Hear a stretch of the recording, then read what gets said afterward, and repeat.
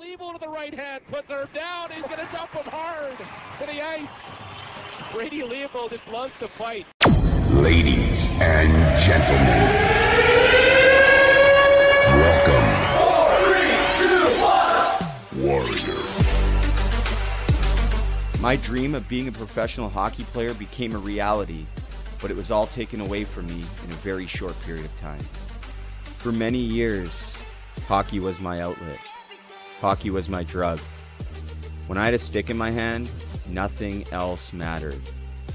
I was able to break into the Western Hockey League in 2004, and I even won the Swift Current Broncos Rookie of the Year. During the summer of my rookie year, I experimented with drugs for the first time. After just 7 games in my sophomore season, I walked away from the Swift Current Broncos due to personal reasons. Nobody knew I had been sexually abused at the age of 5. I did everything to hide it from everybody, but I just couldn't take it. Drugs and alcohol now took over my life. I did return to the Swift Current Broncos as a 19-year-old, but things were never the same. I was eventually traded to the Kelowna Rockets in my final year of junior, where I got to play on a line with the Dallas Stars captain, Jamie Benn, and one of my best friends, the extremely talented Colin Long. It was by far my best season ever, and I even signed with the Tampa Bay Lightning's organization. A dream come true, right? That's when everything went wrong. First it was the cocaine, then came the Oxycontin, and that led me into a 12-year journey into the deepest pits of hell. Within 2 years, I had now made the switch to heroin, fentanyl, and everything in between, and I was now an intravenous drug user.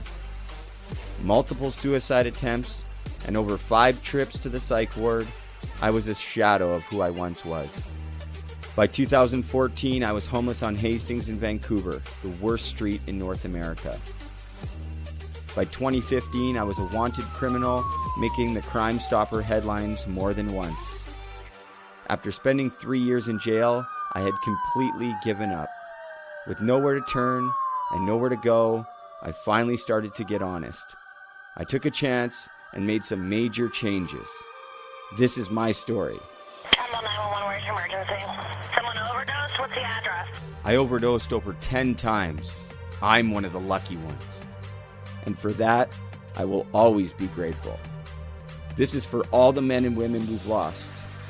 Matthew Lazinski, Mitch Fadden, this one's for you. My name's Brady Levold, and I've been to hell and back. This is the road to recovery. I'm stable. What is going on, everybody? Welcome. Hockey to Hell and Back, episode number 105. Of course, I'm Brady Levold coming at you guys live from beautiful Lowbanks, Ontario. As I try to hold back tears right now, I am currently in the Minor household. Tom, Michelle, this is their house. Their son Daniel, former Barrie Colt, passed away of an overdose in 2021. And since then, they have become family to me. And I can't tell you what an incredible weekend I've had. I got to go fishing with Captain Tom on the fishing boat. I got to have fish tacos at Michelle's Fish and Chip stand. I got to hang out with Zach and Lindsay and Harper and Ainsley and Haley and Jack. And Susan Cook drove me down here. Thank you so much for everybody this weekend. I can't even explain to you just what an incredible experience it's been. And as hard as it's been, as emotional as it's been, I've held back tears this entire weekend. Just being around Jack and being around Haley and the family. It's been a really tough year for them. But they've been just a tremendous support of me and Puck's support, and they've embraced it, and they've courageously shared Daniel's story and allowed me to share Daniel's story in hopes of helping others. So I just want to give a very special thank you to the entire Minor family. I love you guys so much. And Harper, my little buddy, taught him how to do the Michigan today. If you haven't seen it on my Instagram, you got to go check it out. It's the cutest thing ever. And he made me this tea, and he wanted me to give him a shout out. So thank you, Harper. I'm going to talk more at the end of the show, but listen, this guy's time is valuable, and this is one that I've been dreaming up since day one of this podcast. I'm not even kidding. You want to talk about, picturing something, making it happen. Man, this is called manifestation, and I'm just so grateful for this man's time. But before we bring him in, we got to hear a quick word from Regan Bartel and my friends over at Team Issue. We'll be right back. Hi there, it's Regan Bartel, the play-by-play voice of the Kelowna Rockets, Brady Leopold's biggest fan. Team Issued is connecting all walks of life. Team Issued does this by recreating that special feeling of being a part of something bigger. A community for all striving towards the same goal. TeamIssued.ca. Promo code TOEDRAG15 for 15% off. Yeah, that's been the promo code for 2 years for Team Issued, because that's the only move I know how to do. They called me Tommy Toe Drag for a reason. But listen, let's do this. Let's bring in the man, 2-time Stanley Cup champ, 1,000+ games played in the NHL, World Junior Gold. We can go on about all his accolades, captain many teams in the NHL, an incredible human being, and a guy, honestly, that I wish I could go back to being a 16-year-old Brady and just listen to this guy and follow his lead, because I tell all my players now when I'm on the ice, don't ever give up, and you just keep working and you dream big, because I share the story of Andrew Ladd and they all pay attention, and rightfully so. Most importantly, though, I want to talk to him a little bit later on in the show after we hear a little bit about his story and his hockey career, what he's doing now with the 1616 Ladd Foundation, working with kids' mental health, at-risk youth, kids with physical disabilities. I mean, it's really, really incredible, and I know it's really close to his heart for a number of reasons, and I'm sure he's going to share that with us tonight. So without further ado, currently playing with the Arizona Coyotes in the NHL, my buddy from another life, Andrew Ladd. What's up, man? How you doing, dude? Good to see you. Yeah, it's been a minute, a hot minute. Yeah, it's been a few years. We'll say that. I think it's been like 15 years, dude, since I last talked to you or saw you. And obviously a lot's changed, and we both kind of gone in different directions, but I've always been just in awe of you, man. And I don't say that lightly. I didn't quite get it as a young 16, 17-year-old. We used to train together at FitLife. And I mean, you could probably talk a little bit about that. I didn't really show up most of the time because I had stuff going on, but I'm going to let you talk. But I just really want to say, from a guy who played and trained with you and watched you put your head down. I met you at 9 years old. I was thinking back, you were playing for the Bandits, 84 with your brother Mike Ladd was the goalie, Rod Hughes, my dad, coach of that team. And I just remember you had this swagger and this confidence about you. And you just carried that with you no matter what people said to you. So I just want to say how proud I am of you to see all that you've accomplished. It's been spectacular. It's been special just to know that I was a small part of your journey, just getting to witness it. So thank you. And thank you for being so kind, for lending your time here tonight. Yeah, no problem, man. Thank you for that. Let me echo that to you. I think, I've followed your story, all the way through, and we obviously know a lot of the same people. So was always kind of keeping track of you from a distance, but happy to see where you're at, my man. I know it's a lot of hard work to get where you are today, and to see not only where you're at, but giving back to the people in our hockey community and doing this show. It's inspiring stuff for a lot of people. So proud of you, man. I know it's not an easy place to get out of, and I'm just happy to see you doing well.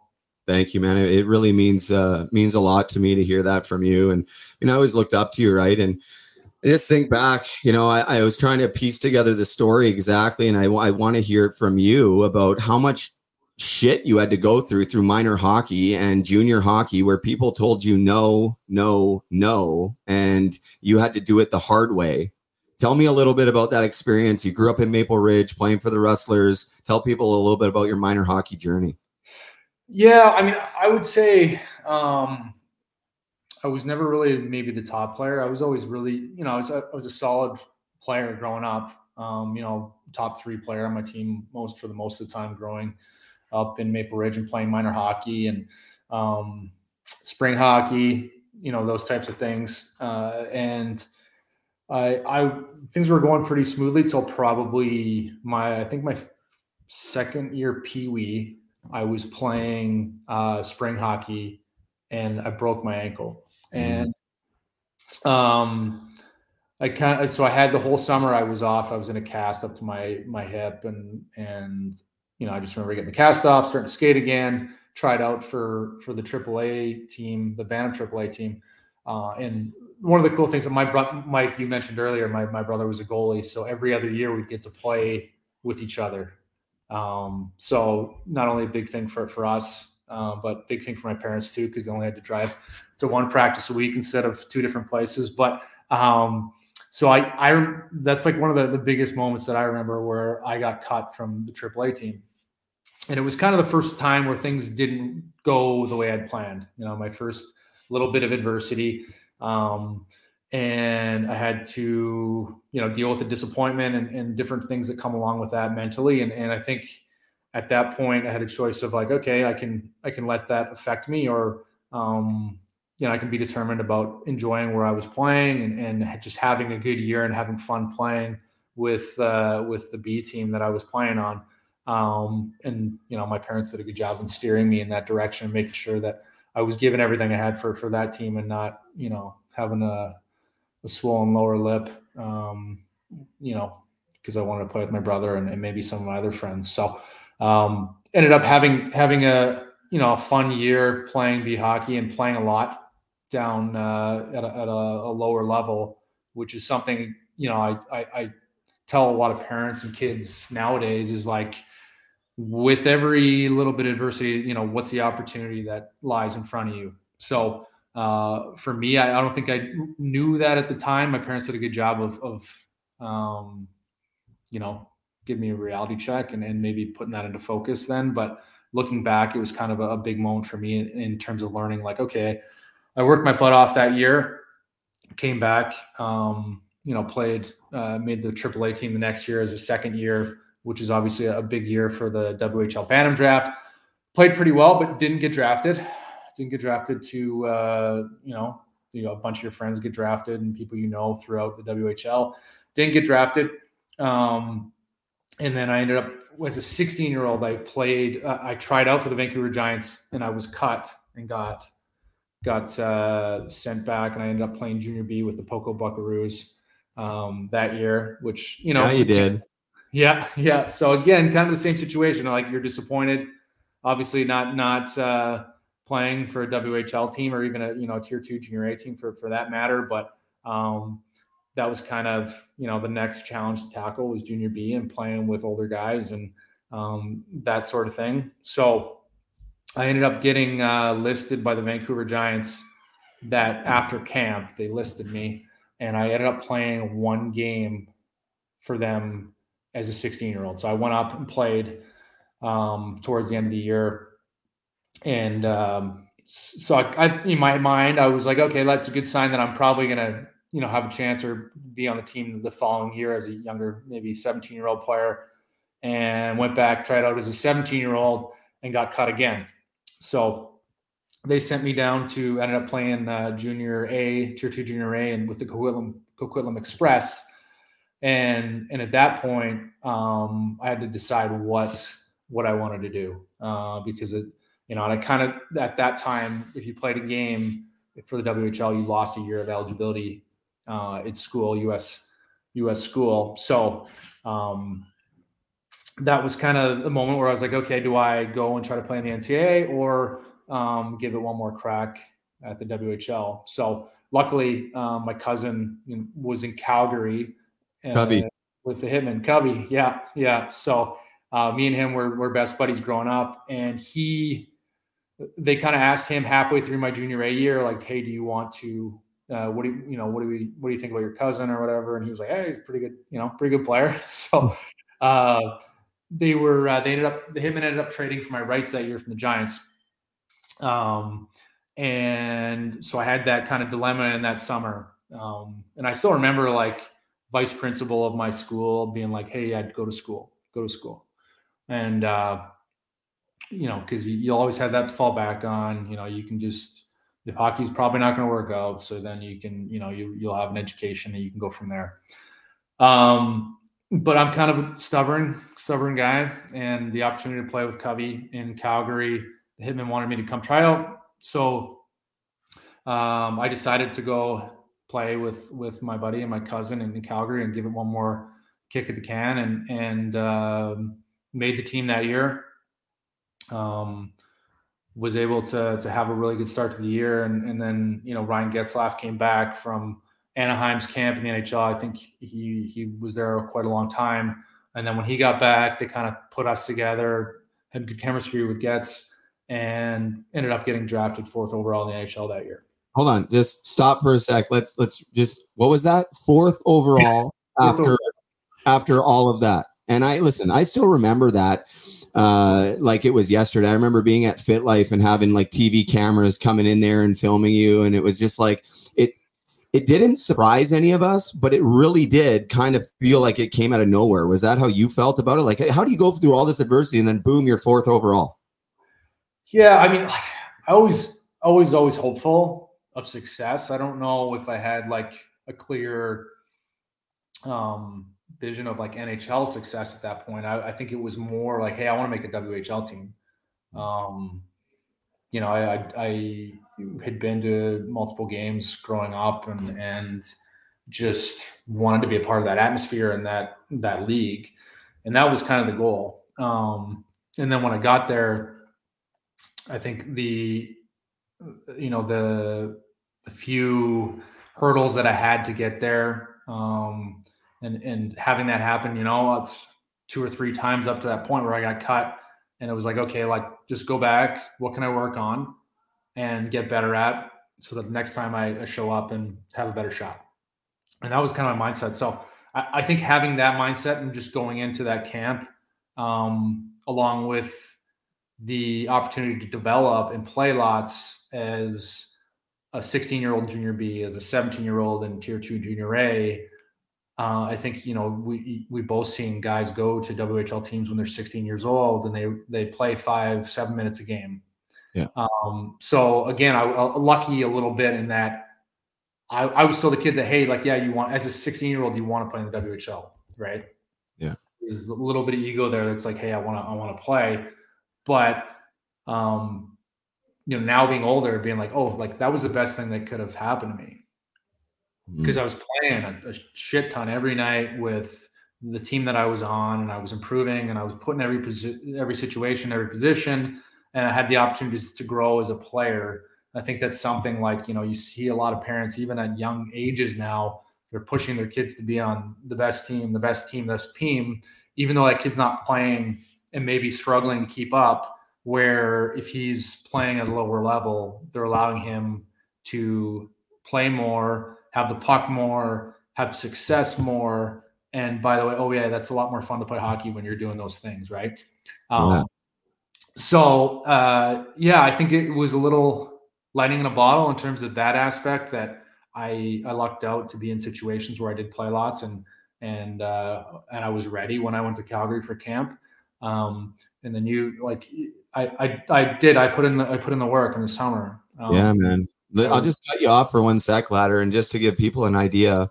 And there was other guys like Covey and other people training. I think you guys usually rode together, so he's always with you.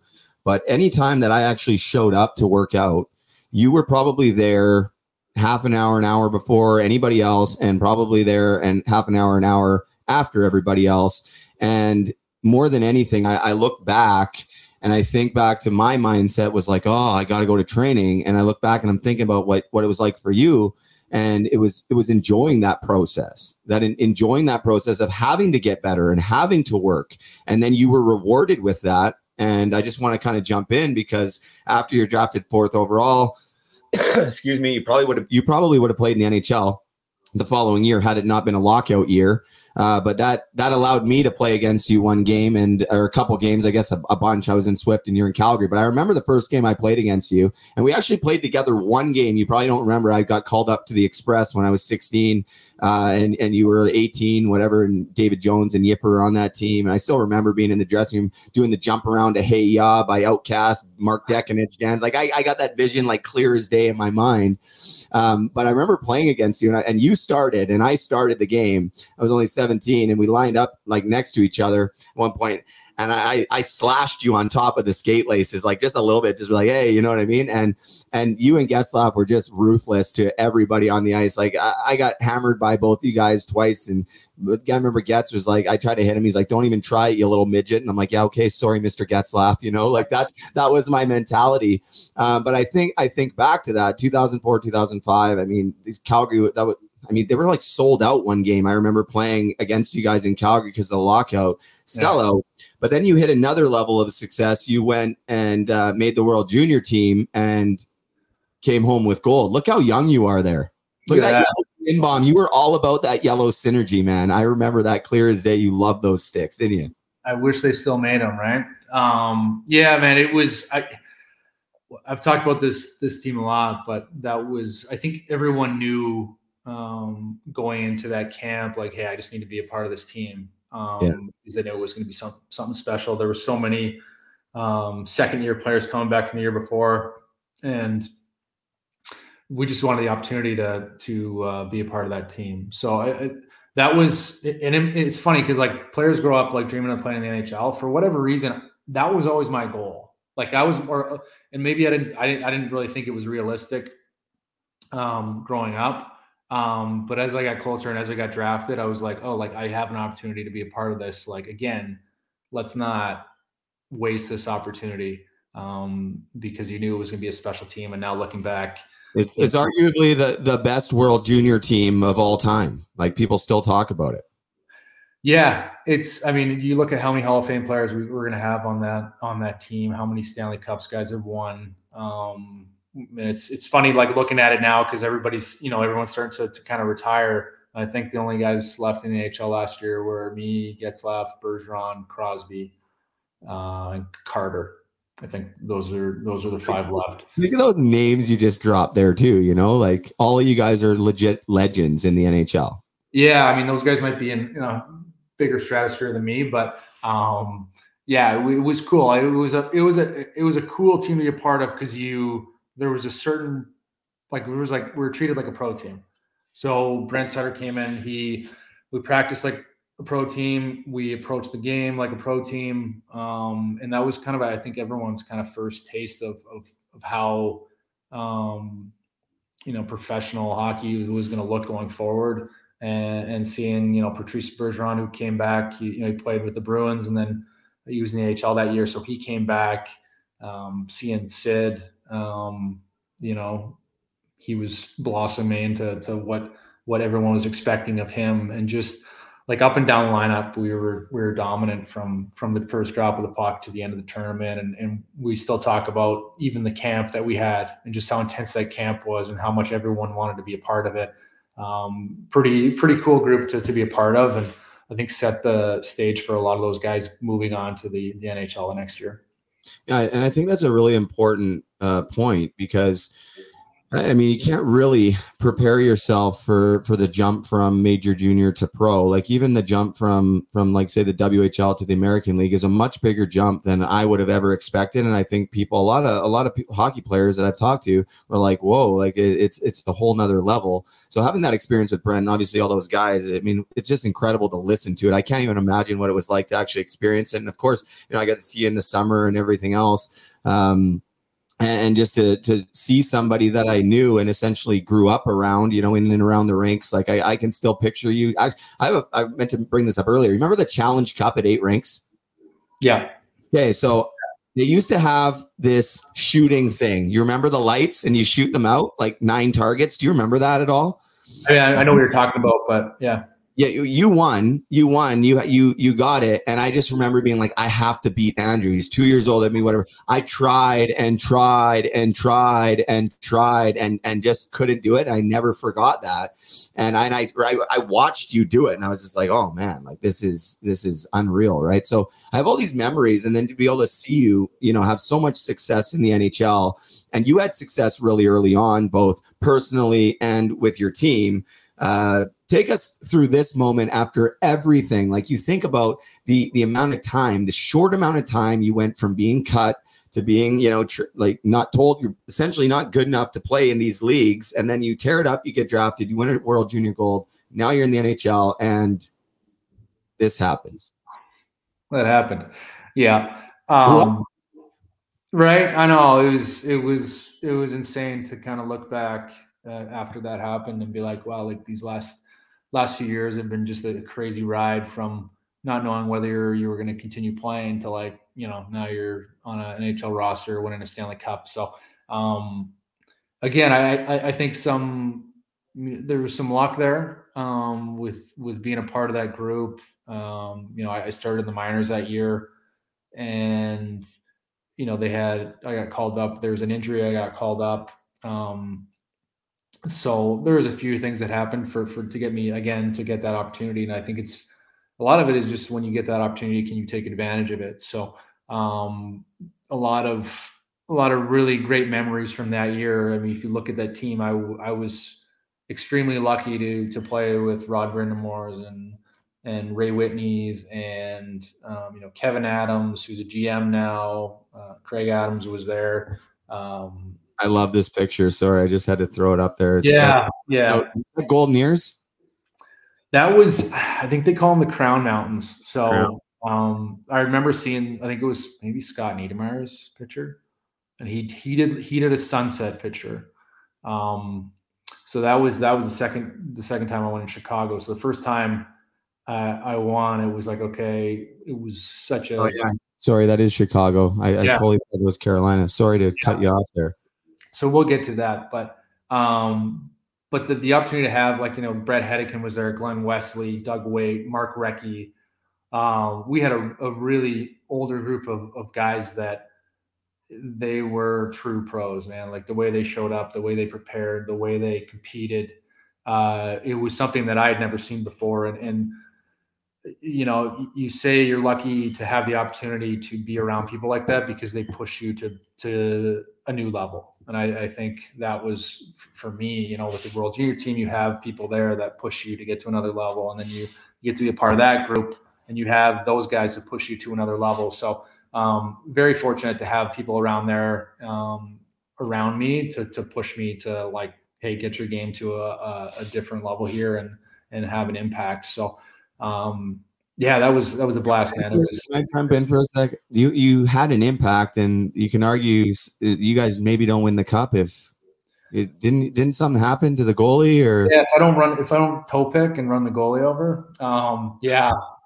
I don't even know what game that might have been. Game 1 actually of the finals, and I was kind of trying to cut to the net, and someone took me out as I was going to the goalie, and I unfortunately took out Dwayne Rolson's knee. So I'm sure he's not a big fan of me, but that's led to a pretty crazy series and helped us, I guess, get an upper hand in terms of especially the goaltending battle. Well, I think too, it probably, because it would have ignited the other guys to been like, one of you guys took out our goalie. It probably made you guys rise to the occasion too a little bit to say, yeah, well, deal with it. We're gonna push back too, right? And it was really incredible to see. How old were you there when you won your first cup? Like 20, 21? I was 20. Yeah, I was 20. 20 years old. So at 16, I just want to recap again. At 16, you're basically told you're not good enough to play in the WHL. At 17, you're told you're not good enough to play in the WHL. You stick it out tier 2, and then next thing you know, you're drafted 4th overall, World Junior goal, Stanley Cup. Like, what was, if you can remember, what was your mindset during that time? Because obviously you went through a lot of adversity to get to that point, but were you on such a natural kind of high and so laser focused that life was pretty good for Andrew Ladd, or were there some struggles in trying to find your way along after you started to achieve success? I think the struggles came for me after that year. Within those moments, like from the time I played in the WHL to winning that Stanley Cup, I was solely focused on like the next step. And it was, what's the goal? How do I get there? Okay, here's the plan. Like, let's execute it. And then you win a Stanley Cup your first year and you think it's going to be easy, right? I go, wow, that was easy. Next year I'm going to come back and I'm going to play, in top 6. It's going to be easy. And it wasn't for me. I was a young guy on the team the next year, and I was the easy guy to take out of the lineup, easy guy to take ice time away from, and I wasn't playing a whole lot. I was in and out of the lineup. I was playing 5 to 7 minutes, those types of things. So from that standpoint, just the mental grind of like, okay, like trying to become a regular. Let's be a regular in the lineup and have impact. And so Coach, I don't think was the biggest fan of me at that point as a player. And you're just trying to find a way to fit in. So the next year and a half after that, it was a struggle, just very kind of up and down roller coaster. I'd have success and then the struggle, have success, struggle. And it was all about trying to find my groove and be consistent as an NHL player, which is the hardest thing to do. I think it's easy for a lot of young guys to come in the lineup and have an impact right away. The hard part is doing it night in, night out for a whole career. And I think like I was able to get to 1,000 games this year. I think that's the thing I'm most proud of is just the longevity and the consistency you have to get to that number meant a lot to me. So I would say that was the biggest struggle for me. And then I ended up getting traded to Chicago, at the deadline. Wasn't really expecting it. I was one of the young guys on the team and we had an older group. So the thought was maybe they would want to start playing the young guys more. But that wasn't the case. I ended up getting shipped off to Chicago. And again, it's like another moment of, okay, it's a little bit of shock, but what opportunity do I have here going to a pretty young team that just drafted 2 pretty special players. And I didn't know it at that time, but that was going to be a special place to play and a special group to be a part of. So kind of just the next journey, next thing on the list was like, okay, how do I take advantage of maybe some more ice time, being a more mature player on this team and being able to bring some playoff pedigree to a group of young players. Yeah, and when I think back to the Chicago Blackhawks group that you guys had, and watching and I wasn't really a fan of a certain team, but of course, growing up in Vancouver in the playoffs, you always want to cheer for the Canucks because we never seen them win a Stanley Cup, and it's like maybe this is the year. And some of those series you guys had against Vancouver and just a couple of those runs that you guys went on, it was some of the best hockey that I can remember watching from your guys' standpoint. The Chicago Blackhawks, phenomenal. You end up winning another Stanley Cup. How old are you in this picture? Oh, I would have been 23 or 24. It's crazy to think about how all that happened in 24. What did it mean to you to be able to bring back that Stanley Cup to your family, your mom and dad, share it with, Steve Covington and everybody else that was a part of your journey and also had their own journey, your brother Mike, your other friends. What did that mean to you? Obviously, you had already done it once. Maybe you can walk us back a little bit to the first time, the second time, if there's any differences. But did you get a chance to really just sit back then and really embrace it and enjoy it?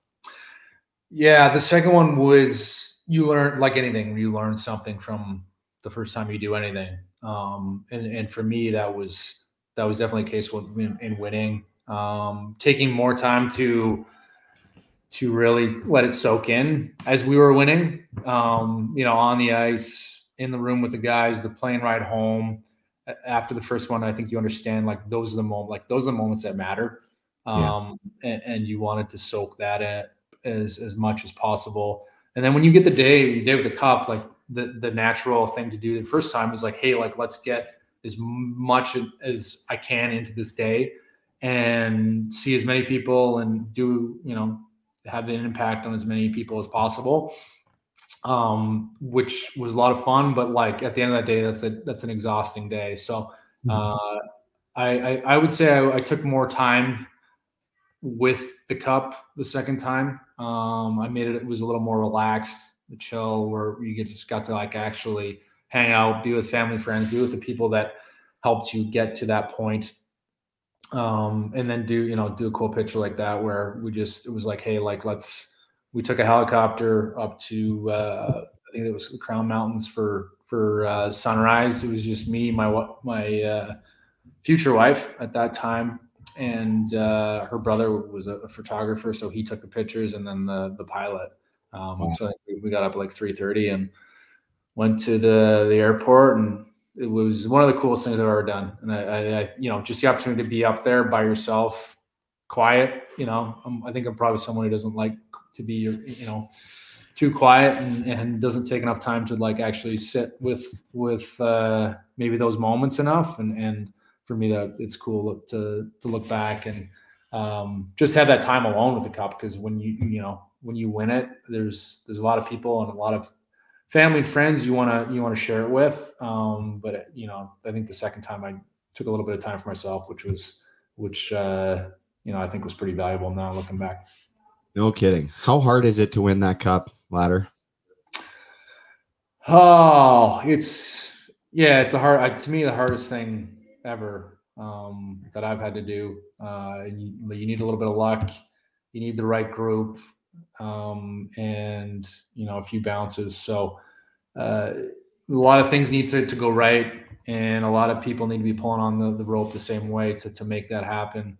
And you know, to be fortunate enough to do that twice in my career, and you know, have that moment of lifting that thing over my head is something that you never forget. And you know, it's the best part is sharing it with the people that got you there. So it's hard to describe. I don't think you can describe that moment, what that moment feels like. No, and that's why I wanted to ask you that question, because I was wondering if that's the case. Like you know, everyone that I've asked, I've had Chris Versteeg on, and who you know played with, and and a number of other guys, Darren McCarty, 4 Stanley Cups, and you know, he still, you know, says the same kind of thing that you say, right? And it's just a remarkable story, man. I'm not kidding when I tell you that all my players, especially when they're, you know, telling me that they got cut from AAA or they're not good enough for this, and I'm like, yeah, just give me 5 minutes. Let me tell you a story about a guy that I once knew and is, you know, currently playing in the NHL. He's won 2 Stanley Cups, and they're like, whoa, like what? They're like, and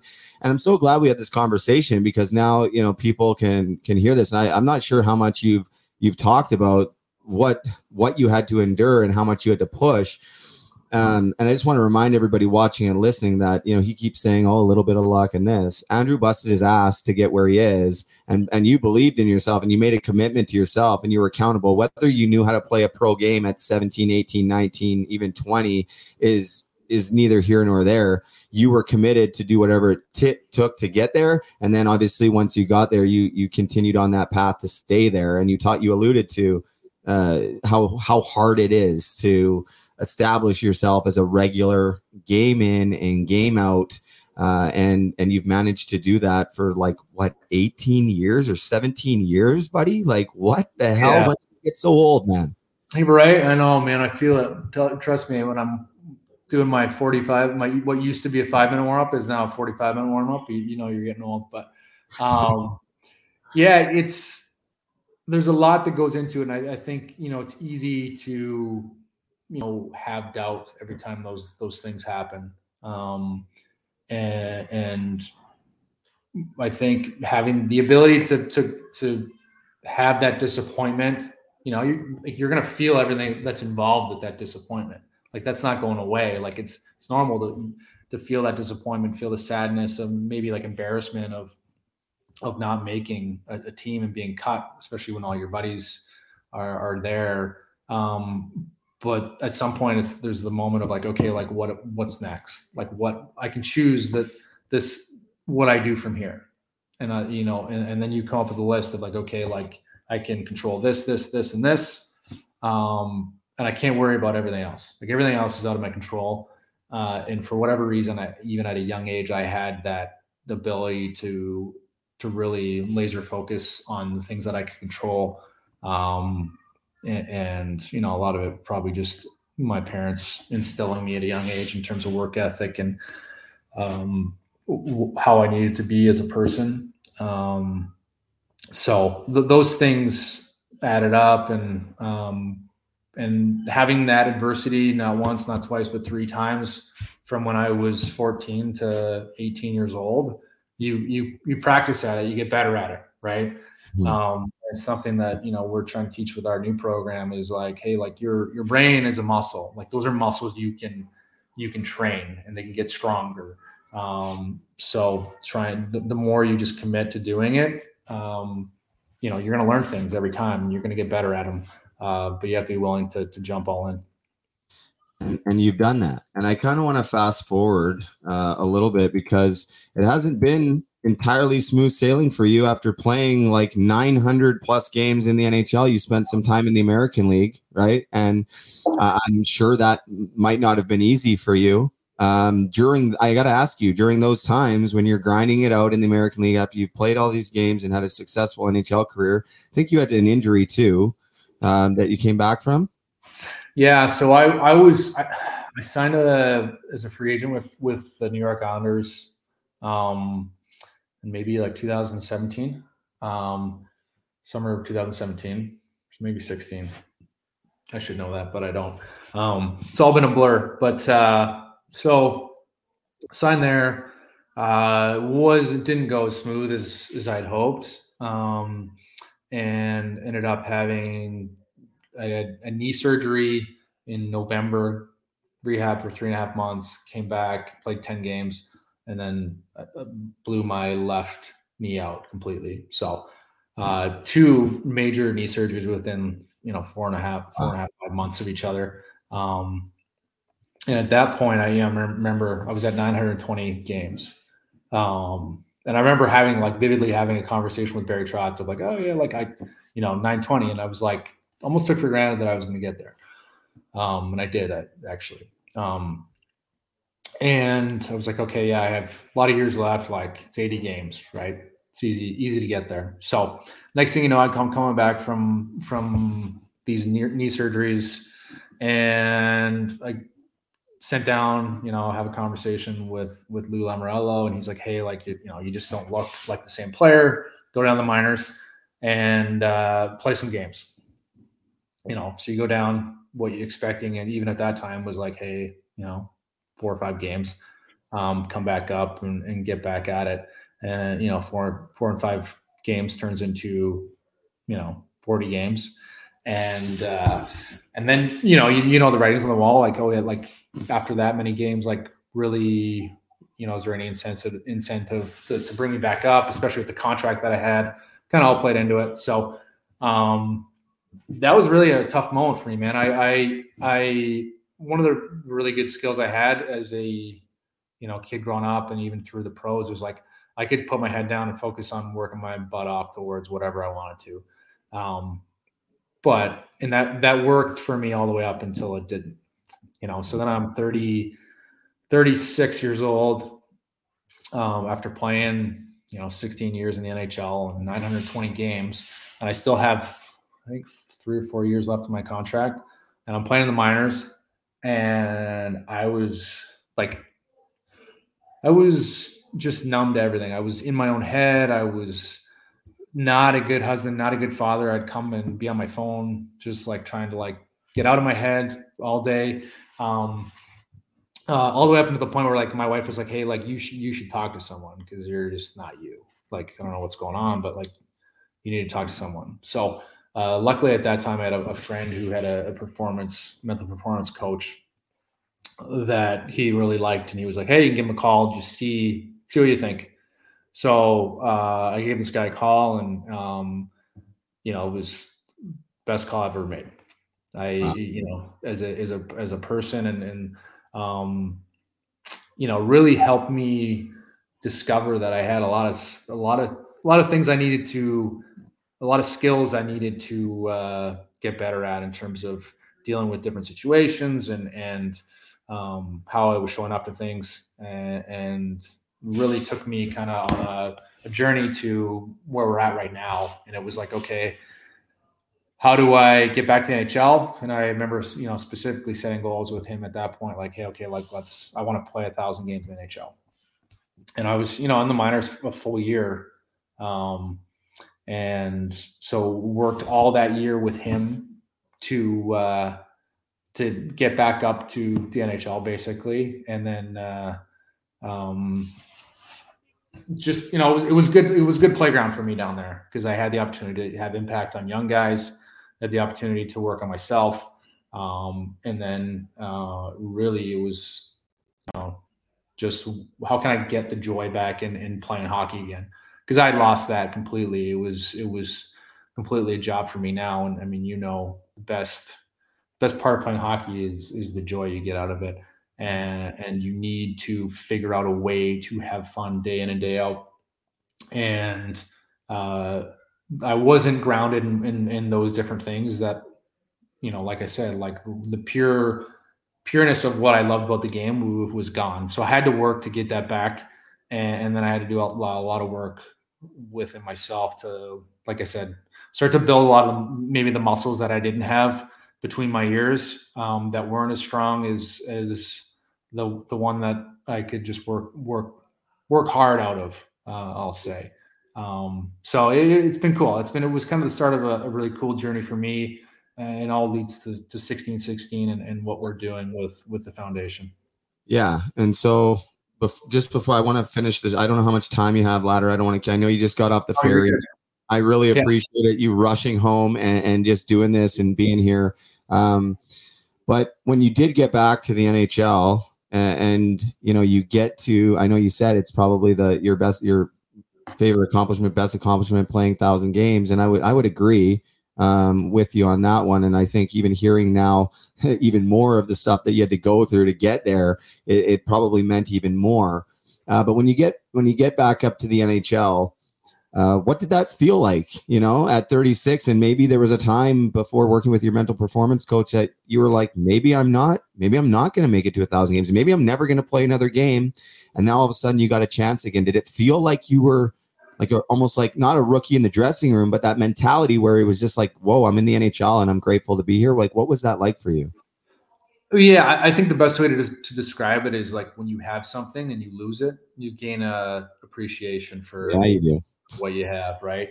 So I appreciated this last year more than, maybe even all the years that I have played, being with the guys, the road trips, practice, all those different things. That's probably the best way to put it. I mean, like because of COVID and all that different stuff, like there was the year before I got traded, I skated by myself the entire year. Wow. That's tough. The entire year. During COVID, no one around. So talk about like a challenge too, with like, hey, you don't have the camaraderie of people going and seeing guys at the rink. You're just going, and it's like, okay, I have to put work in today to try to give myself a chance, maybe to get an opportunity with another team at the end of this year. And that was really the big moment for me. I remember having a conversation with my mental performance coach, and he was like, hey, like, what do you want to do with this year? And I was like, oh, like, all the on ice stuff. Like, yeah, I can work on this. I worked with Adam Oates. So, that was a one saving grace too. It was like Oates has the ability to work on every aspect of your game. So like I could do that on ice. And that saved me in terms of building different skills in my hockey game. But he was like, yeah, like, what do you want to do? Like, as a human, like at the end of this year, do you want to be like, what would you be proud of doing? And I was like, yeah, you're right. Like, that's not enough for me. Like, I need a purpose. So, and that purpose ended up being 1616. So he kind of challenged me to like, hey, I've been talking about building this program for youth hockey players. And it was like, okay, well, you have time, right? You're just skating by yourself every day. So go and start building this program you want to build. So that was kind of the push I needed to like, hey, let's have some purpose day in and day out. And that was 2 years ago. And now, we're getting ready to launch a 16-week program this fall, for 100 teams across North America. So, it's been cool. So tell us a little bit about the Lad Foundation at 1616LF on Instagram. If you're watching, if you're listening to this after, go follow at 1616LF. Check out their website. I've cruised over it a few times, and it looks like you guys are really onto something. Tell me a little bit about what people can expect and what they're going to see. Kind of the purpose, as you alluded to already, and what it means to you. And because I know that as a kid, you guys had people with disabilities around, and right in your house. Yeah. Tell me a little bit about the whole aspect of this foundation, because I just love the idea behind it, man. Yeah, I mean, like, so we started out as a foundation that's really supported mental health, people with disabilities, those different things. We're probably, those two things were our main focus. And now our primary initiative is 1616, and it's 1616 1616.org if you want to check it out. And really it's a genesis of like that moment I had of like, hey, I thought I had all these skills between my ears, and I thought I was mentally like pretty strong. And I wasn't. So as I started to learn these new skills, it was like, oh, like I want to get these to kids at a younger age. My wife and I have talked for a long time about, a lot of stuff that from the mental health aspect out there is very reactive. So people already have issues. It's like, okay, how do we help them? Which is all obviously great stuff and well needed. But can we have more proactive approach to mental health, get kids these different skills at a younger age, so that, when adversity hits, or when, the moments happen where they're going to have to make a decision, or they're going to have to maybe lean on some strong people in their life, do they have the ability to understand the feelings they're having and ask for help or reach out to people at that time? So that was always at the forefront of our mind. And then just going through what I went through, it was like, okay, like, hey, sports is like the ultimate delivery system and opportunity to work on these things. You have a game, and then that game doesn't go very well. It's like, okay, you have another game, another practice, and you have a group that needs to learn to work together towards a common goal. And I should say like 1616, the name it's called 1616 because in that year, they coined the term buffalo. And the cool thing about buffalo is that when the storm hits, they all band together and push through the storm. Every other animal runs away from the storm, and they end up getting caught up in the storm longer periods of time because they're running away. Where the buffalo, like, they band together, go into the storm, and they get out the other side stronger and quicker. So that's kind of like the mindset we want to have for kids. You're going to have uncomfortable things come your way, and if you're prepared to deal with those things, you'll come out stronger on the other side, and really being more intentional with the mental side of the game as the physical, because everybody's doing all sorts of skills camps and off ice training, and what everyone's up to. Everyone's got something going on physically. And as a culture, a hockey culture, we haven't taken the time to understand the value of, what's going on between your ears. And we've kind of neglected that for kids. So we're putting them in more pro type situations without giving them the tools to deal with the pressures and different things that come with that. So that's where we started with 1616. And then it's really like treating your brain like you would treat your body. So, you don't just put a kid under a 300-pound squat rack and say, hey, start lifting. You got to work them up to that point, and you got to start with body squats, and then put a little weight on at a time. So I would say that's what we're doing with 1616, is we're just putting a little weight on that bar to help the kids get those muscles a little stronger. I love it, man. And, we have similar visions, sort of the same kind of thing with puck support that we're building right now. And I always say to everybody that it's going to take more than one person and one organization to really make an impact here. And it's not even about people, one person or one organization. It's about people paying attention to this and understanding, like you said, how much of an impact it can have, either positively or negatively, if you don't focus on the mental mindset and mental health. Like, look what happened to me, right? Like, I fell apart. So many other guys have fallen apart along the way, guys that played in the NHL.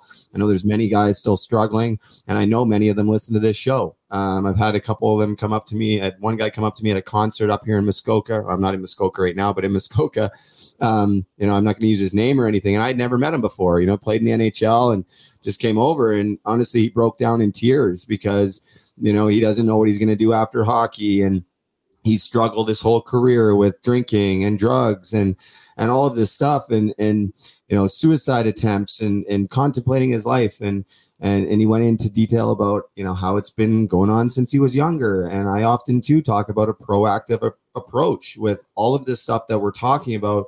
It's not always right. It's honestly never really right to wait for crisis. I mean, sometimes it just happens and we have to deal with it on the fly. But being able to empower these young athletes to, tell someone that they're not okay, or to have the tools to be able to work through it, or the tools to work through it with their teammates or with their friends at school. That's really where I believe, and obviously you believe, where we're going to see significant change and a huge impact. So I'm so happy that you're doing this, and I can't think of a better guy to be doing this. Like, listen to the story you just told here tonight on this show. And you obviously have a lot of resiliency, and you're just a tremendous role model. So I'm excited to see the impact that you guys are going to have across North America. Is your wife pretty involved in this as well? Like, is it more of a family affair where she's able to be kind of more a part of what this next step is after your career? Yeah, we're both heavily involved. We're in on all the meetings, and we have a full research team, a curriculum team with some mental health experts, and we have a full production team. So like we teach kids through story. Maybe we'll have a Brady Leibold episode one day, but you understand the impact of your story and telling your story, right? I think you've seen it.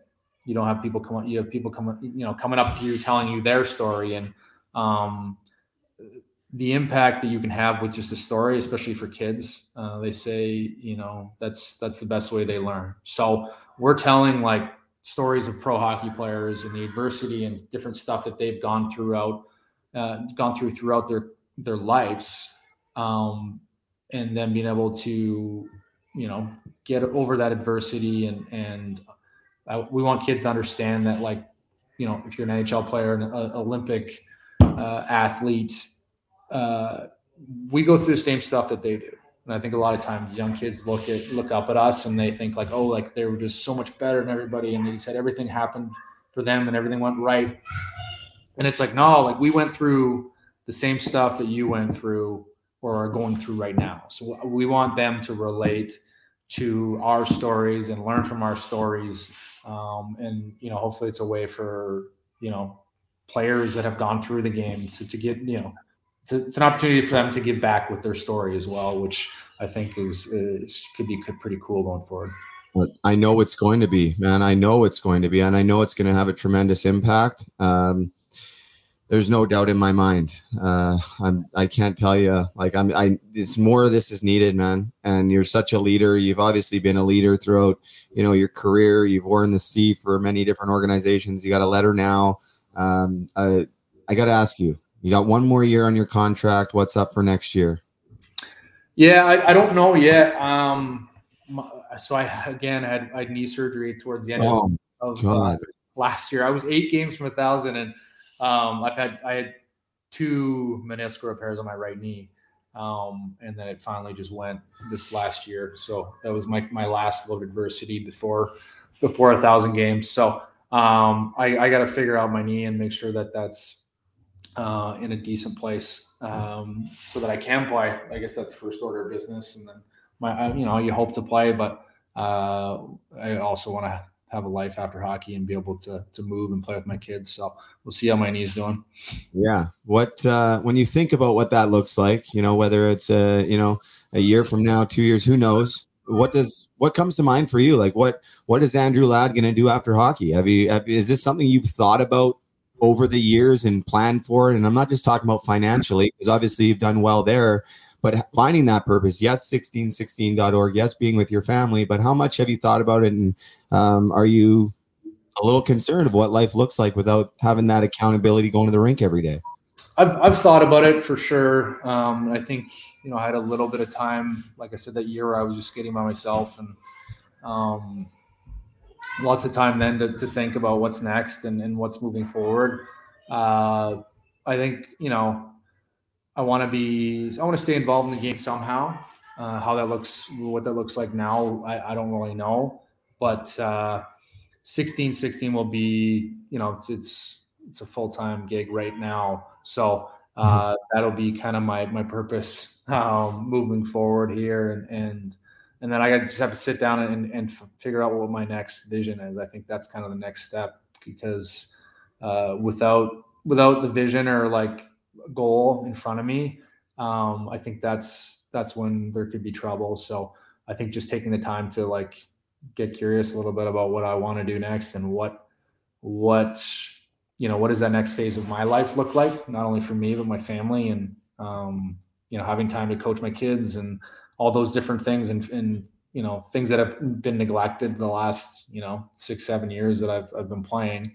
Those are all things that are important to me. So trying to find, happy medium between having purpose and then not sacrificing those things will be a big thing for me moving forward. Absolutely. It's tough, right? Like you see it with a lot of guys, and it's hard to leave the game and to leave basically all you've known. You did it way longer than me, but even I find that guys that even just play up to like, say, the dub, and then they stop playing, it's like they lose themselves, tier 2, and they stop playing. It's like, what is my purpose? Like, what does that look like? So I think this is gonna the 16-16 LF is going to, I bet you, if it already hasn't, fulfill your heart more as you start to see the impact that you have, than honestly than a Stanley Cup. And I don't say that because I don't know, but I'm telling you, as things progress and you start to see the impact that you have on kids and their parents and their families, and then people coming to you and saying, hey, like, thank you for this program. It changed my life. It saved my life. It saved my friend's life. Like, those are the moments, and those are the things that really will provide that purpose moving forward out of hockey. And by, I've kind of done it on a smaller scale. I found my way back into the game of hockey and kind of used my story to connect with hockey players, and now outside of hockey. And it's given me purpose to wake up every single day, because I know there's people that are messaging me probably right now, Ladder. You have no idea how many messages I get of people, that hockey players, non-hockey players. And it gives me purpose to know that, people are out there struggling, and that more than anything, they're willing to talk about it, and they're feeling comfortable to reach out to me. And it's happening for your foundation as well. And the floodgates are just going to open for your foundation, man, and you're really going to touch a lot of lives. Thanks. Before I let you go, I got to ask a couple more questions. Where are you posted up? Where are you going to live when you retire? And what's your best memory in hockey, if you have one? Well, we're in Arizona, right? Like, we're going to be in Arizona this year. Plan is to live in Kelowna when we're done. Yeah, go figure. I knew that was coming. Yeah, so that's where we'll be after we're done. We'll just start there and see how that goes. So that was the first question. What was the second question? Oh man, I have such a bad memory. Yeah, no, you got him. You got the first one. You said Arizona, then you said Kelowna, and your best hockey memory. My best hockey memory. Is there one that sticks out for you? I know you said your 1,000th game, but is there a moment or a goal or something that maybe isn't so obvious where you can look back and be like, man, that was pretty awesome, or I'm really proud of myself or proud of my team, whatever that looks like? Oh yeah. There's so many. I'll probably just mention a few. I think, the Stanley Cups are the easy, obvious ones. I scored. I had a broken shoulder when we won in Chicago and came back, and I scored in Game 6 of our last game there before we won, and was on the ice in overtime when Kaner scored. Those are some pretty cool moments to think back on. Getting to the playoffs with Winnipeg the first time after, we didn't have a really great team. And we probably surprised a few people by even getting to the playoffs. So I think for me, being the captain of that team, that was, it was a cool moment to see that happen and see how excited the city of Winnipeg got when we made the playoffs. And then it was like my 1,001 game. I had my whole family there, a lot of friends. My kids got to go on the ice. My wife, to share that moment with them, because as you know, like it's the people that are there for you in the toughest times, that know how much it meant for you to get there. And obviously, you know how much it meant to have their support through those tough times. So to have that moment with them, understanding that, you know, it took 4 years to get 80 NHL games and get to 1,000. They knew how much it meant to me, and I knew how much they meant to me getting to that point, from my wife to my kids, all the way to my parents and brothers, and so on and so forth. A lot of friends too. So I think that to me was a pretty cool moment to kind of bring everything full circle. It's been fun to watch, man. And sometimes I was watching from a jail cell, believe it or not, in Maple Ridge at Fraser Regional Correctional Center. And I'm just making a joke, but I'm not joking. That's a true story.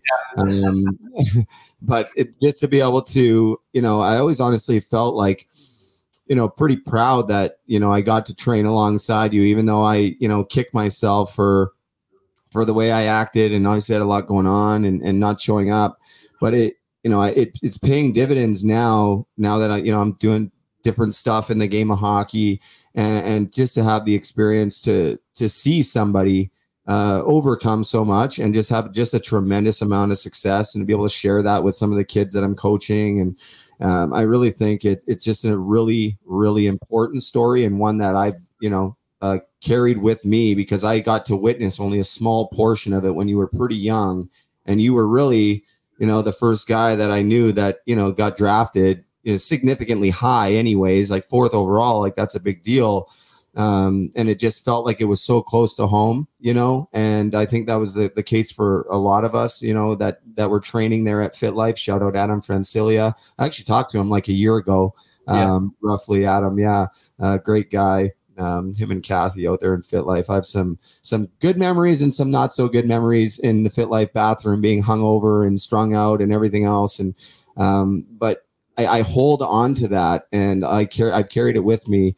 And I've been cheering you on all along, though we haven't talked for 15 years. And I was so happy to see you got your 1,000th game. And I knew that I messaged you, and I was like, man, you're getting close. And you're like, I'm actually injured. And I'm like, oh shit, man. I'm like, oh, but to see you get that, 1,000th game, and to see your kids there and getting their little sticks and all that stuff too. Just an incredible career, and hopefully it's not over. But if something comes down where it's like, hey, my knee's not good enough, and I know I don't need to tell you this, but just go take a good hard look in the mirror and understand how amazing it is of what you've accomplished, and be proud of what you've accomplished, because you did it, man. You're doing it, but you did it, and you did it against a lot of odds, and maybe it didn't feel that way for you, but people told you no, and it was like, yeah, watch me, man. I'm just going to work. And just super proud to have been able to train with you and skate with you in the summers, and thankful for this chat tonight. I want to get to a couple comments before I let you go. I'm not going to get to all of them. But if anybody wants to fire away now, I'll try to get to some of them.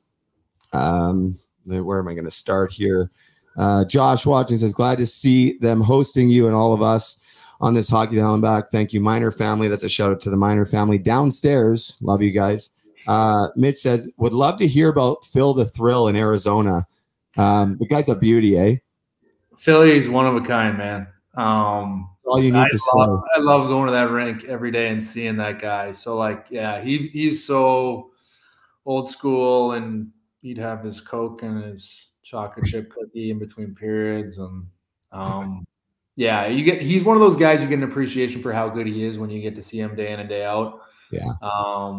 His ability to thread the needle was pretty impressive. So I had a great time playing with Phil.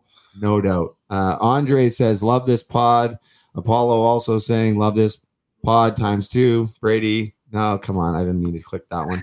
Brian Leawood says, my dad. How's your dad doing, man? I haven't seen him in forever. Listen, I just read I'm like, Brian Leawood says, I'm like, wait a sec, that's my dad. Hold on. Says, awesome back and forth. This is the best hockey episode you've had. Nice to see and hear you again, Andrew. Sorry, ladder, LOL. My dad's good, man. He's been on the show like 3 times, make special guest appearances. I talked to him today, and he's the one that reminded me about slashing you on the laces. I'd kind of forgot, but then he told me. I'm like, yeah. He's like, yeah, you told me that.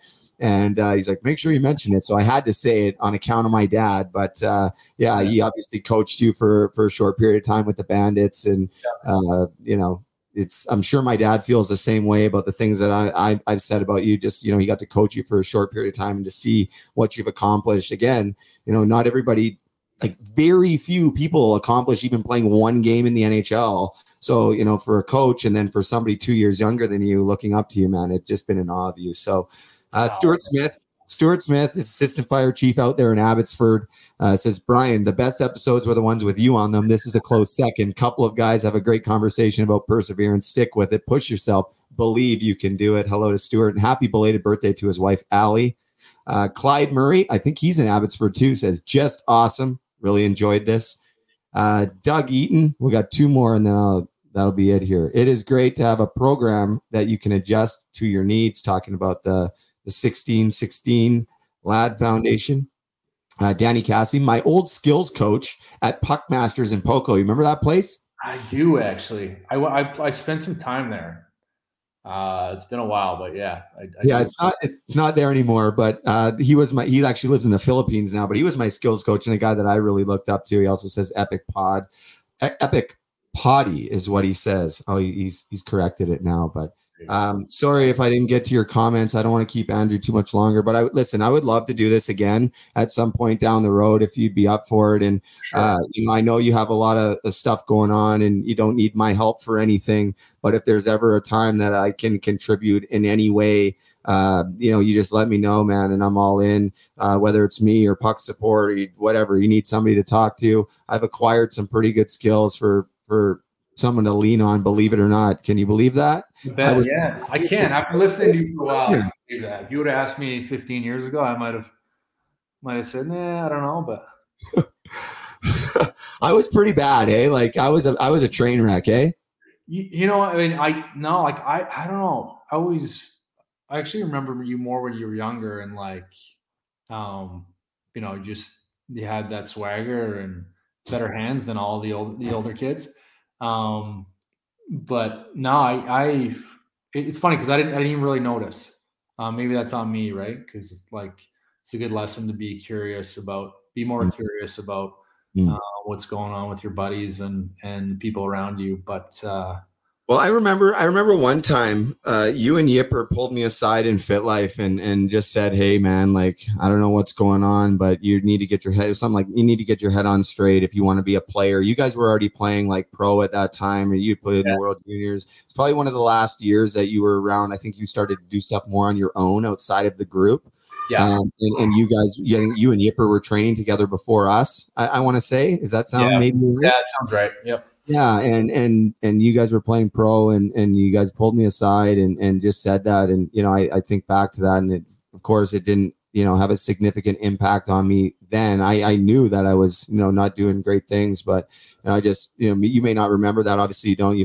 Sounds like you've had a little bit to remember and a lot to go through in the last 18 years. I don't expect you to remember that. Yeah, it's funny. I do appreciate you doing that, and shout out to Yipper too, because he was always super kind to me back then. He kind of had a better understanding of what was going on. Me and him talked a little bit more about it, but I really thank you for your time tonight, Andrew, and I wish you all the best on the rest of your hockey career. More importantly, I think you've accomplished more than anybody ever sets out to accomplish. I don't think anybody goes, I'm going to win 2 Stanley Cups, a World Junior Gold, play 1,000 games in the NHL.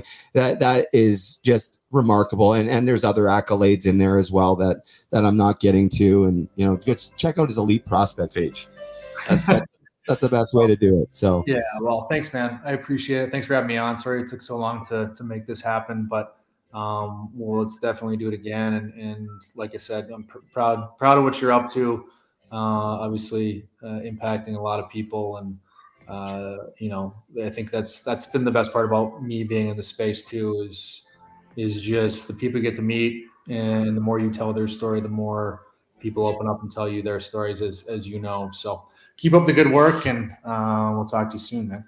Okay, Ladder. Thanks so much, man. I really appreciate this more than you'll ever know. So thank you so much, man. Yeah, okay, buddy. We'll chat soon. Yeah. Bye. All right, guys, that's Andrew Ladd. That was a phenomenal conversation. That was actually so fun to just sit there and listen. A lot of the stuff I knew, some I didn't, but I'm just so happy that, if you watch this or you're listening to this after, that you got to hear it from somebody that, went through adversity, and look at what he accomplished. So any hockey parents out there, listen to what he said tonight, right? There's a couple takeaways that, I got from tonight's episode, and stuff that I tell my parents and I tell hockey parents as well, is, we got to do more, focus on the mind more than anything. Sometimes less training is better. Focus on how you can improve your mental game, not just your mental game, but your mental mindset, your mental health, right? For any players or parents of players who have been cut from AAA or cut from a junior team, and you have the goal of playing in the NHL, playing pro hockey, playing major junior, whatever it looks like, whatever your goals are today, next month, 6 months, a year, 3-5 years from now, whatever those are, regardless of what anybody tells you, you can make it happen. Andrew Ladd is living proof.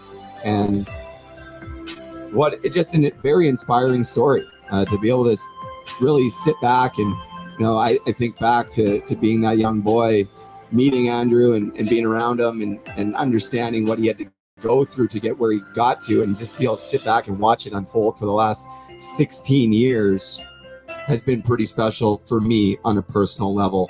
And I certainly appreciate Andrew's time, as I'm sure all of you guys do. If you're watching or listening to this, I really believe that this is just a very, very, very impactful episode. If you're watching on YouTube, please press that like, press subscribe, turn on notifications. If you're on Facebook, go to YouTube, subscribe to my channel. But if you're on Facebook, press share right now. Share it to your page if you like this episode. Tell your friends about it. That's how things happen around here.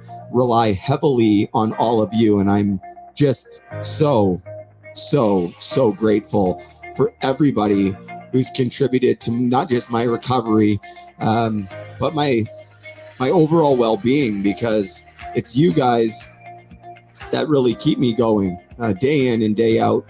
People that watch this podcast, people that support me on social media, people that send me messages, whether it's, kind words, which, I do get a lot of, but I never get sick of hearing it. Thank you to everybody who's taken the time out of their life to send me a message, to comment on something.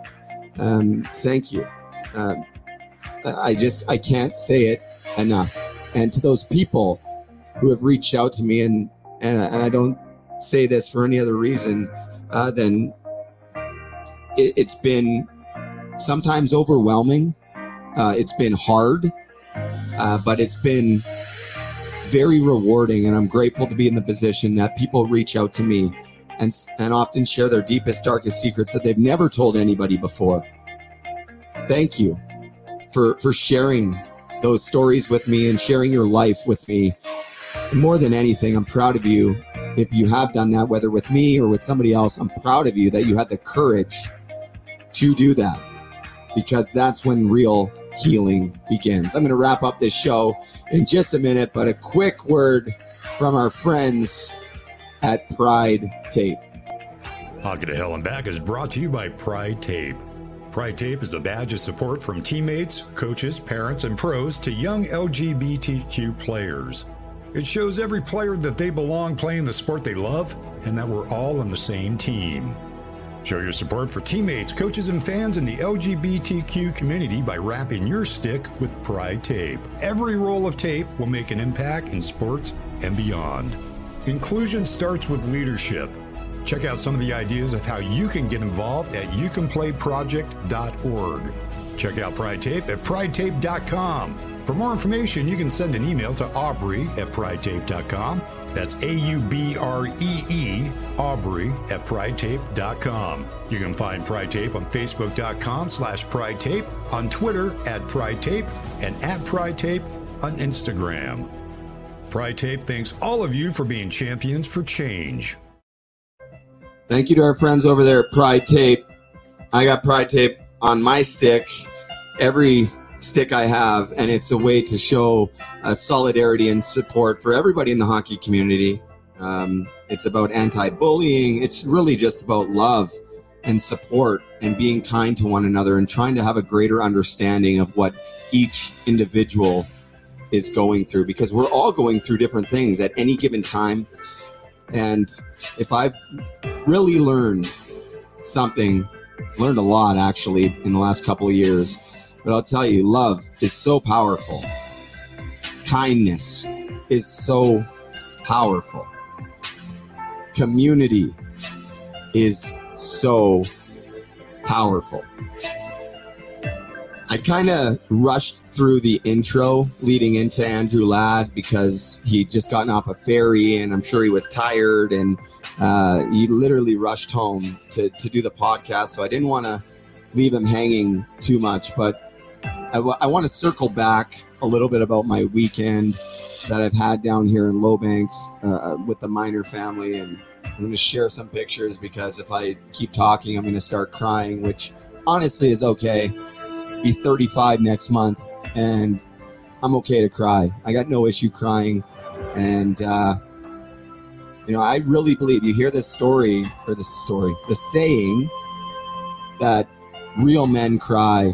It takes a real man to show emotion. Growing up, it was like men are tough and they hold it down and they fight, and that's the way that I lived my life for a long time. But in here, in my heart, that was never who I was. And I've always been emotional my whole life, but I've held it back. And that often came out in anger, me acting out, me self-destructing, when really all I probably needed to do was have a good cry and tell somebody how I was feeling. But instead I had this mentality of suck it up, don't show weakness, you're a hockey player. And I fought a lot. And I'm telling you, I fought because I was scared to cry. I was scared to feel emotion. I was scared to understand who I am, what I've gone through, and just to the places that took me. And that is not the case today. That is not the case today. Not even close. Sometimes I still hold it in. I don't really like to cry in front of people, but I will. If you have to have a good cry, just let it out. Just let it out. Find somebody to talk to. Let it out. Or just go for a drive in your car, go for a walk. If you want to get away and it's tough, let it out. It is just a tremendous feeling to be able to let emotions out. You don't carry all of that in here. You don't have to carry it in here. The stress, the pressures, the sadness, the grief. As people, we don't have to sit through that or work through it alone. I know when I tried to do that, my life just continued to spiral out of control. Now that I've distracted myself from not crying, is that hypocritical? I want to talk more about my weekend. Just share a couple of pictures. Today I got to go on the Lindsay Lenore. And let me tell you, it was a dream come true for me. I'm not going to say number one. There's not in order here, but for as long as I can remember, I've wanted to go on an actual fishing boat, not like a 16-footer or 20-footer or a little tin boat with a rod. I mean, I want to go out into open water, and I want to have that experience of what it's like to be on a real fishing boat. And that happened today, and I can't tell you how much it meant to me. There's a picture of me, Zach, and Harper. There's a picture of the crew from today. Left to right, we got Zach, Tom, Cody, me, Mitch, and the star of today, Harper, down there. This is after we finished on the boat. And, I talked about how much it meant to me to be on a fishing boat, but what really meant a lot to me was to be able to spend the day with Tom and the rest of the crew and just, be able to give Tom a hug today. He hung the puck support flag. It's out in the front yard with the Canadian flag. And I started crying when I saw him do that. And, just to have the Miners in my life has been a real gift under the worst circumstances. But it's been a real gift. And, I know Daniel is no doubt watching down over all of us here right now, certainly here in Lowbanks. And, I went outside before this podcast and said a little prayer and looked up and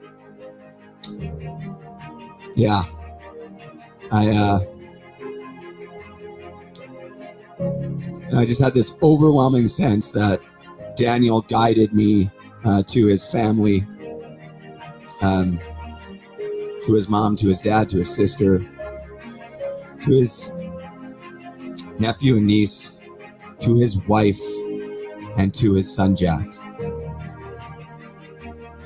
Zach, I didn't forget about you either. It's going to be tough to walk downstairs and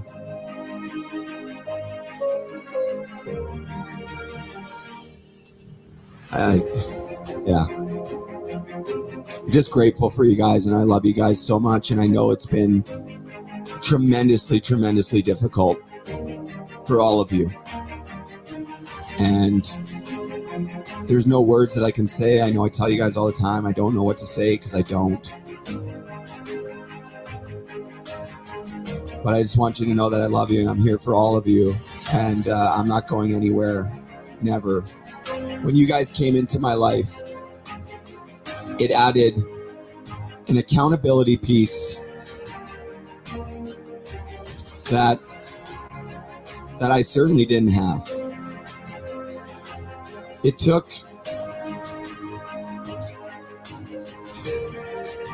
really took my mindset and what I'm doing to another level. After having the conversations I've had with you guys and just to see the impact that losing Daniel has had on your life. And there's been so many hockey players.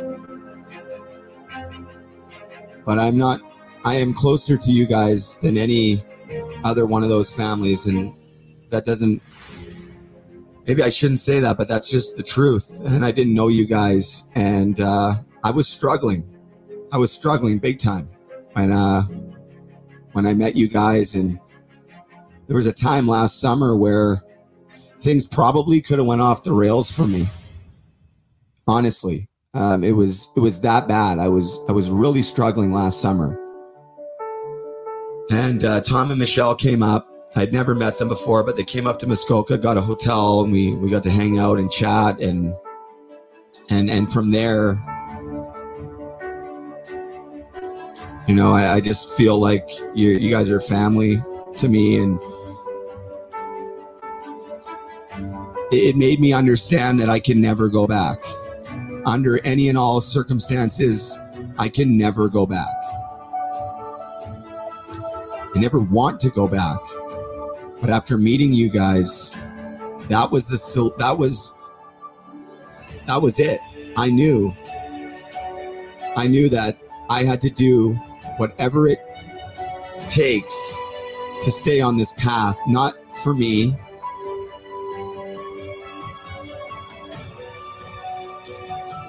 but to show people hope.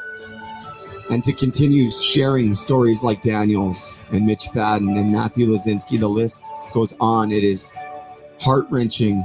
Every day of my life, I'm pressing shirts of puck support with these names. And by allowing me to share Daniel's story, and I'm going to stop talking here in a minute. I know this is not easy probably to listen to.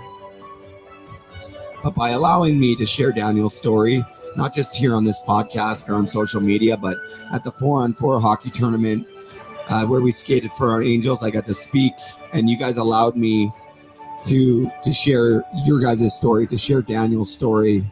You know, I held Jack and I addressed several, I don't know how many people were in Boston Pizza, but it was packed. And, you know, I talked to Zach tonight, who is Tom and Michelle's son-in-law, the husband of Lindsay. And we chatted, and he brought that up. And he said, you know, that really had an impact for so many reasons on everybody that was in that establishment that night.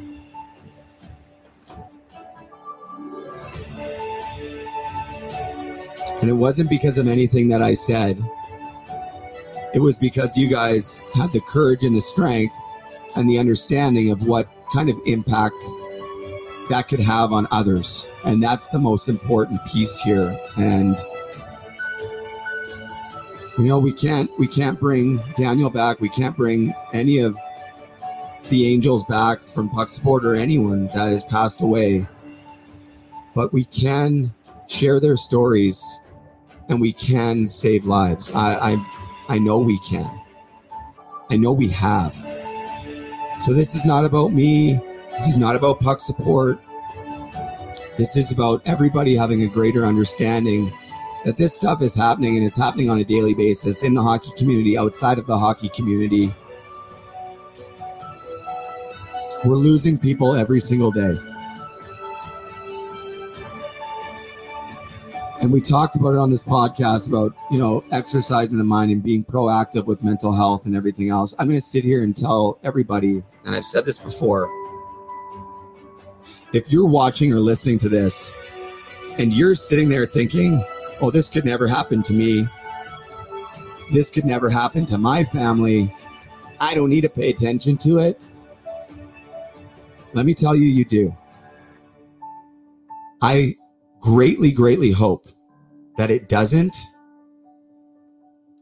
but the facts are is that it can. And it's really time for us to take a proactive approach as communities, as people, as families, to do what we can do, whatever we can do to educate ourselves, to put ourselves in the best position to support our loved ones, our friends, others in the community.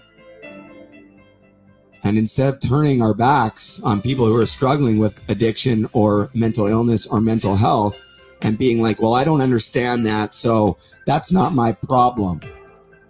Imagine the healing that can take place when people are there without judgment. The people who need help, whether it's someone going through it, if they have a loved one going through it, they don't feel any guilt or shame to talk about what's going on in their life. Imagine the healing that can take place. Doctors don't have all the answers. Psychologists don't have all the answers. Psychiatrists don't have all the answers. Mental health mindset coaches don't have all the answers. There is no one in the world that has all the answers. But let me tell you that answers can be found when people help people. I'm telling you, I've never been more certain of it in my entire life. What will you do today to put yourself in a position to better understand mental health and addiction? What will you do? Because it can happen to you, it can happen to your family, it can happen to somebody you deeply, deeply care about. And wouldn't you rather be in the position to love and support than to be one of those people that turns your back because it's not my problem, or I don't know what to do. I don't know how to help this person. They're on their own. I'll tell you, from somebody who had a lot of people turn their back on me, it's disastrous. Not being able to talk about this stuff, trying to deal with it on your own, disastrous, catastrophic. When will we all start paying more attention to these topics and less to what Kim Kardashian is wearing and, you know, whatever the latest trend is. I see all these people on social media that have these millions of followers. What the hell are they doing? Why are we following these people? Why are we wasting our time watching what other people are doing, living these fake lives and everything else? Spend your time doing something positive, doing something constructive. Spend your time educating yourselves, educating your kids, talking about real life issues. They call it real life for a reason, because it happens. It's real. Like I said, it's happening every single day. Do not wait until it's too late. Do not wait until there is a crisis. I'm begging all of you to please be proactive. Be proactive. I think that's it for me. I think I have one more picture I want to show. Friend of the Miner family, Chad Campbell, was down here filming a music video for a song called I Think You Knew, which was written in memory of Daniel Miner. And it is my favorite song in the entire world. I've shared it on my social media, like the rough version, but Chad is releasing the full version very, very soon. You're going to be hearing it on this podcast in the very, very near future. There's a music video coming out. I can't wait to see it. I even got to have a small part in it, which honestly meant a lot to me to be in it. But at the end of the day, I just want people to listen to this song because it's that good. It is that impactful. There's a picture of me and Chad the other day outside the Miner family household. He's starting a podcast and he's finding his way, finding his passions. And I'm super proud of Chad. And I honestly, if you haven't heard the song, I can't wait for you to hear it. If you're a hockey player or a hockey parent, anyone in the hockey community especially, and you struggle or have someone that struggles with mental health or addiction, the song is very impactful. Very, very, very impactful. And it's in memory of Daniel Miner, and I've listened to it probably 100 times, and it makes me cry every single time. And when he was playing it live, I was crying in the driveway. Just really excited for people to hear this song. I really think it's going to open a lot of people's minds and a lot of people's hearts. And I'm just really excited for you all to hear it. Anyways, I'm going to stop talking. I'm losing my voice. I talked way too much tonight. Andrew did the majority of the talking during the show, so I thought, might as well yap at the end a little bit. We got bugs flying around. I had to open the window because it was hot, but I think how'd they get in here? There's a screen on there. When in low banks. Anyways, before I go, thank you again to the Miner family, to everyone down here, the fishing crew today. I failed to mention that I got seasick. I left my sea legs on the West Coast in Vancouver, I guess, 5 years ago when I moved out to Ontario. I basically just took up space on the boat today. I had to go lay in the bunk for like an hour and a half because I was seasick. I didn't throw up, but man, I was getting the spins. I was sweating. It was hot. But I was honestly, through all of it, though it was uncomfortable, I was at this immense peace. I've never been uncomfortable. It wasn't even that bad, but it was uncomfortable for a while. But I just had this overwhelming sense of peace. And it just meant a lot to be on the boat with Captain Tom and just be on the water and just to see their life down here. So thank you, Tom. Thank you, Michelle. Thank you, all of you. Tom, Michelle, Lindsay, Zach, Harper, Ainsley, Haley, Jack, and Susan Cook, of course, who is downstairs as well. Thank you for for making this weekend happen. It really means a lot to me. I can't say it enough. And shout out to Cody and Mitch on the boat for being kind to me when I had no idea what I was doing and could not get a fish out of the net for the life of myself. It was honestly embarrassing. Humbling. But guess what? There's one lesson from tonight's podcast. It's persevering and never giving up and keep trying. So if you think that's the last time I'm ever going to be on the water doing that, sadly mistaken. I'm coming back with vengeance next time. I might even get a net and practice at home a little bit. I don't know. Come back and shock the crew on the Lindsay Lenore. Anyways, we will be back here next week, back to our regular 8 o'clock time, 8 p.m. Eastern, with Anthony Stewart from Hockey Night in Canada, former NHLer. He's on the panel for CBC Sportsnet. Excuse me.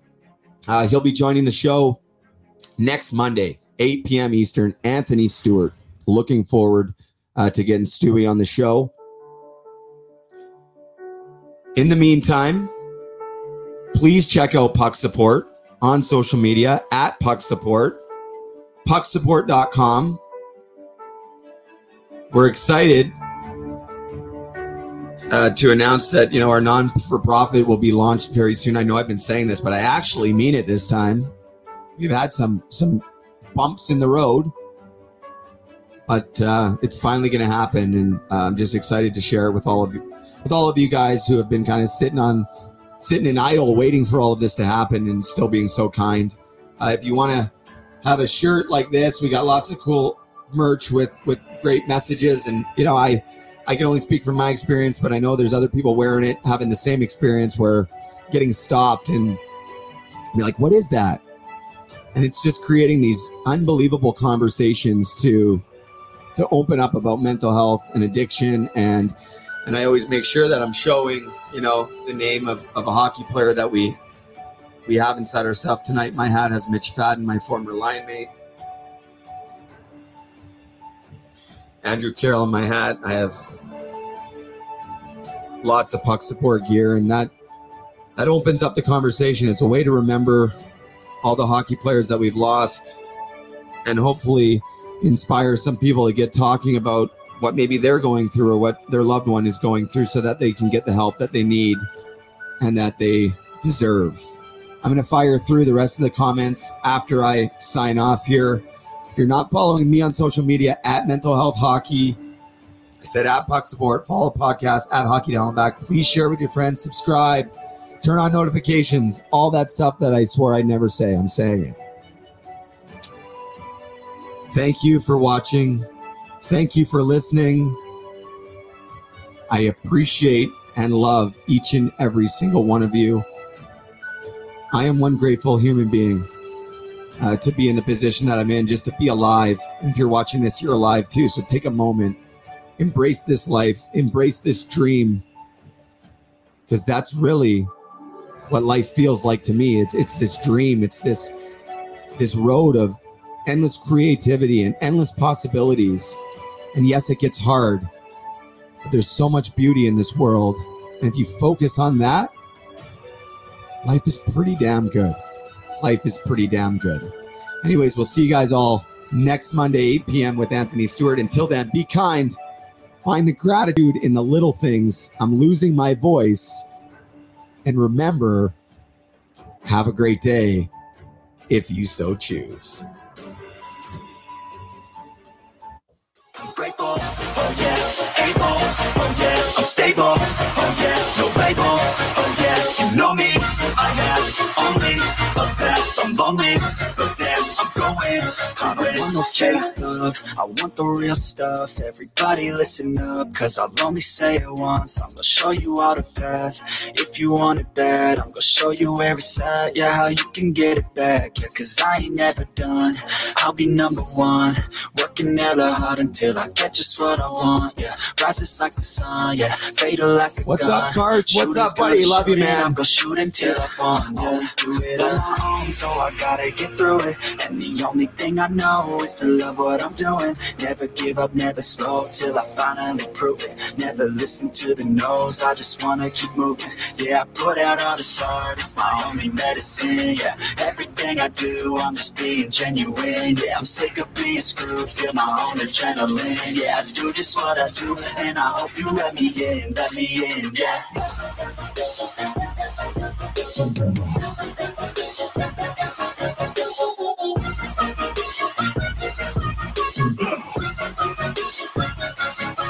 I'm grateful, oh yeah, able, oh yeah, I'm stable.